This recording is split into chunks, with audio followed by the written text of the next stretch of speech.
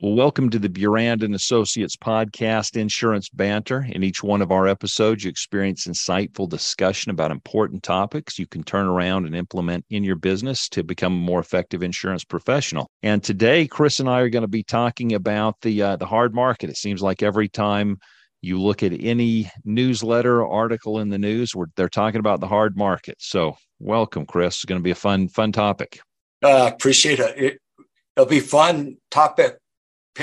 A fun conversation about a painful topic. It has been painful. I know you and I have been through a few hard markets. They used to be a lot more common. It seems like we missed out on one for the last several years as far as those cycles go, but it seems to be back with a vengeance and a little bit different. It is. All hard markets are caused by the same thing: lack of surplus. If you go back in history, every hard market is correlated to something going wrong with surplus. They don't actually correlate to higher loss ratios causing a hard market. It's something that went wrong with surplus. And this one's no different. On that surplus, right? I mean, we've been through a very interesting time in the economy, really low rates of interest. Investment portfolios have probably been stressed a little bit given all the easy money out there. That has to be a certain portion of it, doesn't it? It is. Well, the industry increased its surplus by roughly a little over $90 billion in 2021. And then they lost about $90 billion in investments in 2022. And that $90 billion loss, you don't go back to even. And the companies that lost the $90 billion are not evenly spread. It's not as if every company lost the same amount. So that's a really big part of the hard market right now, Paul. It's a major aspect of it. Okay. So let's put a pin in that for a minute, knowing that it's the surplus issue that's driving a significant part of this. But that's really not something that people ever hear about. I don't think that in any of the articles I've read or any of the actions I've seen carriers taken, surplus is never mentioned, seems like. No, it's not. Somebody called me a month or so ago, and they were talking about all the carriers withdrawing from California. And I don't know, somebody, the way they said it or something, I was like, I think I want to go check this out. So I went and started looking at the carriers that had announced pullouts from California. And one of the carriers lost 30% of their surplus last year. Another carrier lost 8% of their surplus. Another one lost 6% of their surplus. And I'm looking at that going, and then I matched up some of the loss ratios. And California's homeowners loss ratio is only 3.5 points worse than the whole industry's. If you're pulling out because you have a 3.5 point worse loss ratio, that's indicative of other problems. And when you lose 30% of your surplus, well, that's the real issue. There we go. Yeah. It's that's what you look at. They have had some devastating fires, right? You talk about it, but then you spread that over the entire state. You can see that there'd be a reason for some concern. The actions they're taking appear so disproportionate. Yeah, it's over the last 5 years, for the industry as a whole, California's homeowners loss ratio is a 68.5. So not great, but it's not the end of the world. And if you look at the last 4 years, the average loss ratio is about a 45. So making money hand over fist the last 4 years. Insurance is a long-term play. It's not what happens last year. It's what happens over 5 years or so.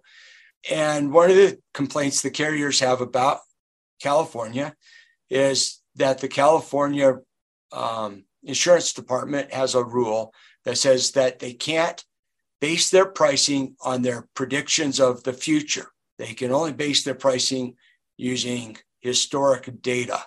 And with global warming and all of that, I get it. Maybe the history isn't the greatest predictor of the future.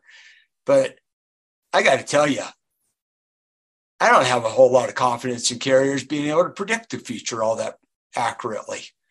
Well, that's been a hobby horse of mine to beat on for a long time. You know, I've watched over the course of my career these models developing so much more data out there that we're just awash in information, in modeling, in supposedly getting more sophisticated, and yet all of these tools we have, we just an embarrassment of riches almost in all of that modeling, and yet here we are, and the market season up. It's hard. Loss ratios, while they're not hair on fire, have deteriorated a bit over time. It kind of doesn't make sense, right? If we're supposed to be so smart as an industry and have all this knowledge, and yet here we are and having all these struggles. Yeah, it's kind of a funny thing. There's two parts I'd bring up. One is not all models are created equal. And it is absolutely crystal clear. As you know, I'm just wrapping up analyzing $200 billion of premiums written by the major carriers. So that's a big chunk of the whole industry I've analyzed in the last 60 days. It's crystal clear. Some carriers have excellent models, and some carriers are probably still in the abacus stage. I'm not sure they've advanced that far. So that's one aspect of it. Another aspect of it is that a number of carriers, all hard markets are created by a lack of surplus. And some of the carriers set themselves up for failure many years ago relative to surplus issues. They set themselves up because they wouldn't leave enough money in the bank. All that easy money you mentioned earlier, they just thought it was going to keep flowing, I guess. I don't know. But as far as models go, maybe the bigger issue is their investment model and their surplus growth model. Maybe it's not their underwriting model, but that's something that no one wants to talk about. So for a lot of the folks then, I think it'd be good to outline a little bit on when a company runs out of surplus, what that really means for them. Because you would think, oh, well, you don't have enough money on hand, just go out and write some more business. And I know our agency and almost every agency I talk with is having a real problem writing more business, right? Keeping it on the books. There's a lot of premium increases and things that are making it tough, but carriers don't appear to want to grow. Right? Yeah. A number of carriers can't afford to grow. That's the bottom line, really. So I'll give you an example. A client called me up and they said, "What's going on with ABC Insurance Company, Chris? They want to get off all of my accounts, even the ones that have are pristine, perfectly loss-free. They're just perfect accounts. Why?" And it's like, well, they're out of surplus. So if you think about it, an insurance carrier can write, they're like a bank. A bank can make so many loans based on how much they have in deposits. An insurance company can write X amount of premiums based on how much in surplus they have. So even if their surplus doesn't decrease, but the rates are going way up, their need for increase in surplus increases proportionately. But if they've lost 30% of their surplus in one 12-month period, then if you look at it, you go, well, we got to cut out a bunch of premium.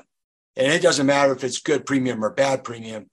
We don't have the money in the bank to support that much premium. And then if rates are increasing quickly, then there's even a greater number of accounts that have to be eliminated because the amount of surplus required is based on how much premium, among other factors that you have, not the number of accounts or policies that you write. So as rates go up, if you don't increase your surplus commensurately, you have to start losing premium. So that's why you're seeing companies sell off books of business. It's why you're seeing carriers refuse to accept even really high quality accounts. It's why you're seeing carriers take actions that just puzzle you to no end. It's indicative of a company that's out of surplus. Theoretically, with that, then I'm a carrier, have a nationwide footprint. I have a little bit of a surplus issue. Exiting a state would be a way to shed a lot of premium. Exiting a state would be a way to shed a whole lot of premium if it was a big enough state. And that might be a motivating force for some of the announcements we've seen for certain carriers. I don't have any particular insights, but theoretically, it would make a heck of a lot of sense. Yep. So for agencies, and I really feel bad, we've seen the announcements there in California, some announcements in Florida, obviously, and Florida has a myriad of issues besides carriers leaving. But for the most of the agencies around the country, they're in this hard market, and you're thinking, a market cycle generally lasts a couple of years. So we should be starting to right the ship, so to speak, and ease out of this hard market. But I don't know that I'm seeing that yet. What are you thinking as far as timing goes for the cycle? It's going to be delayed because I don't know that all of the carriers have fully appreciated how much surplus they lost in their investments yet. And a lot depends on what is going to happen with the bond market, is whether the bond market bounces back fast enough, but so that they can either show that they had a capital appreciation or that they don't need a write down on their investments. A whole lot depends on those points. So I think it's going to be a little bit delayed for sure. I also think that some of the carriers, it's clear in analyzing $200 billion of premium that some of the carriers had really horrendous models or they had inadequate internal controls, resulting in loss ratios that are just, to me, inexplicable because it's not due to catastrophes. And so you have that added to it. I think that they have to really focus. One other point is, there's a couple of carriers out there that are superior to most every other carrier in their success. And I think you have a number of their competitors trying to find ways to catch up. And so by one of the things that they did to catch up, and you really see this in commercial liability, is that they started underpricing the market about 3 years ago. And I think that tail's coming due. So, I think it's going to be a little bit delayed.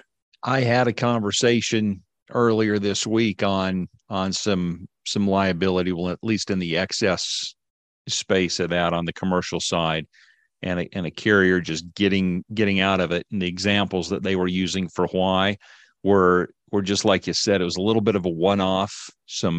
Sounded like some pretty bad losses unrelated to really any catastrophes. And I know I've heard a lot about the term for litigation financing / social inflation these days. I know that can be a little bit of a worry, but yet again, a lot of what we're seeing maybe is a disproportionate or a misplaced reaction to some of that, possibly.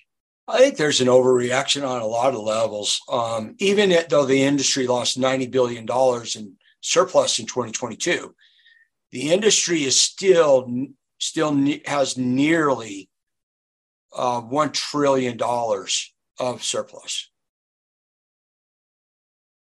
Write it off. Say it's now only $900 billion of surplus. It's not spread evenly. One carrier has 25% of that. And, $1 billion lost here and $1 billion lost there. If there's enough of them, it matters. But otherwise, it's a rounding error to the industry as a whole. Now, is it a rounding error to an individual carrier? No, not necessarily. But it's not a market driver. And I think we have to have that context. I think it's an important aspect here. The investments losses are way bigger factors than the financing of litigation. So with that, then, to kind of have our final topic, what are the clients you're working with that seem to be um, faring pretty well through this market? What actions are they taking? What do you recommend people start to do to weather this hard market storm? Well, I think, as you know, I think education is really important. So the first thing is understand what your carriers are telling you and verify it with facts. I do that for a lot of clients, and especially when it's the first time I've worked with somebody, their eyes get really big when I show them the facts. And they're like, that isn't what my carrier told me. Well, I think it's really important to know reality. Reality is quite different than some of the messaging out there right now. And it varies a lot carrier by carrier. So I think that is a really important point. Another factor is that the carriers that are out of surplus, it's not like they're going to get all the surplus they need to start growing with you again tomorrow or next year. There's carriers out there that have very good models. They have plenty of surplus. Maybe they're taking a little advantage of the market right now to get a little extra money, but they're going to be there tomorrow and they're going to help you grow faster. A carrier with surplus can help you grow faster, all else being equal, than a carrier without extra surplus. And that is, if you want to grow your agency, correct alignment on that point is very important. But I've got a quiz for you, Paul, before we end. Okay. So everybody's upset in the whole industry about homeowners' loss ratios. I think everybody will find this pretty interesting. So from that perspective, which state do you think has the worst homeowners' loss ratios over the last 5 years? Oh, well, to read the press, can I take two guesses? It has to be Florida, California, or Texas, right? Those are the big three you see, just far and away worse than everybody else. Yep, and you're wrong. Florida's 5th worst. California is, I think, 13th worst. And Texas is almost dead even with the industry average for the whole country. Wow. Worst is Louisiana by far. Oh, well, yes. There we go. I can You can see that, right? Yes. Yeah. But take a guess as to whose average loss ratio is second worst, running 113% over the last 5 years. And it's a state nobody ever addresses as being a problem. You never read about it in the press. Georgia. Nope. Okay. Georgia's about par with California. Okay. I have no idea. So Iowa has the second worst homeowners loss ratios in the entire country, averaging 113%.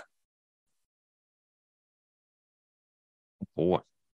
You want to guess on the third worst? Another state no one ever talks about? Man, nobody ever talks about it. Relative to homeowners losses? Oklahoma. Oklahoma's loss ratios are actually, which this has really, really, really amazed me, are actually quite good. Wow. Yeah, Oklahoma's loss ratios are the 13th best in the country. Nice. Yeah. South Dakota. South Dakota's number 3. And real close behind South Dakota as being 4th worst is Minnesota. Hey, you wouldn't have guessed those. Those fly under the radar completely. Yeah, and both Minnesota and South Dakota, they're both worse than Florida by quite a bit. And both in the 90s as an average loss ratio over the last 5 years. So wow. I don't know why you would continue to write business in a state averaging a 90 loss ratio, but pull out of California that's averaging a 68. That would suggest to me there's something else amiss. Yeah, that's what I just look at, and it's not making sense. I work with people that have been around for quite a while, a lot of hard markets, and this one, they come and they go, but there's something different about this. You can't quite get your finger on it. Yeah, there is. We're going to, at the end of the day, I'm pretty confident saying we're going to see a reshuffling of carriers. I think a number of carriers will come out of this not looking anything like they look like when they entered it. We should see some consolidation.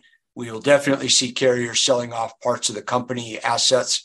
We've already seen that with some major companies in the last 12 months, especially carriers that are selling off multiple assets. We'll see carriers shrinking in size. And what we're definitely seeing is the carriers with the really good models, they are growing in importance and market share significantly. So we'll see a concentration based on their superior performance. It's clearly occurring. So aligning at an agency level, aligning with the winners, is a pretty good strategy for winning. Yes. Oh, for sure. I look at it and think that you try to get that alignment in place. It is easy to say, harder to do, right? Yes. You've got you have to do it on an account by account basis. Mm-hmm. But over time, if you really focus on that, it sure beats going, well, we just lost this carrier, they went under, they decided to really become volatile and shed a bunch of business. And now instead of trying to grow and do something else, you're scrambling, just trying to maintain the business that you had on the books that now takes a lot of extra effort. Yeah, your whole staff is dedicated to doing nothing but finding home for those accounts. And your own growth then comes to a screeching halt. So if you're with a winner that has surplus and has good modeling, then you really don't have that happen the same way. And check the facts. It's pretty obvious when we do this for our clients. It's pretty obvious. We even work for companies, insurance carriers, to do this. And that's where it's really fun to see whether they are up to date as to what their competitors are doing and how they compare. A lot of times you see a lot of denial at carriers going, well, how can their models be better than our models? I think we're buying the models from the same vendor, aren't we? And somehow or another, the results are quite a bit different. So there's definitely a difference in from carrier to carrier and their success in their modeling. Huge difference.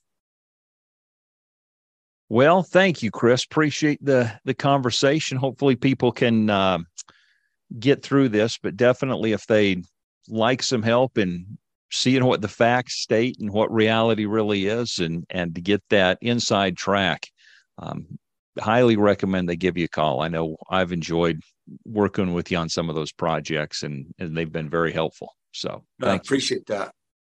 It's fun to do as long as you're a person who can accept reality, because sometimes the reality paints a picture you don't want to see.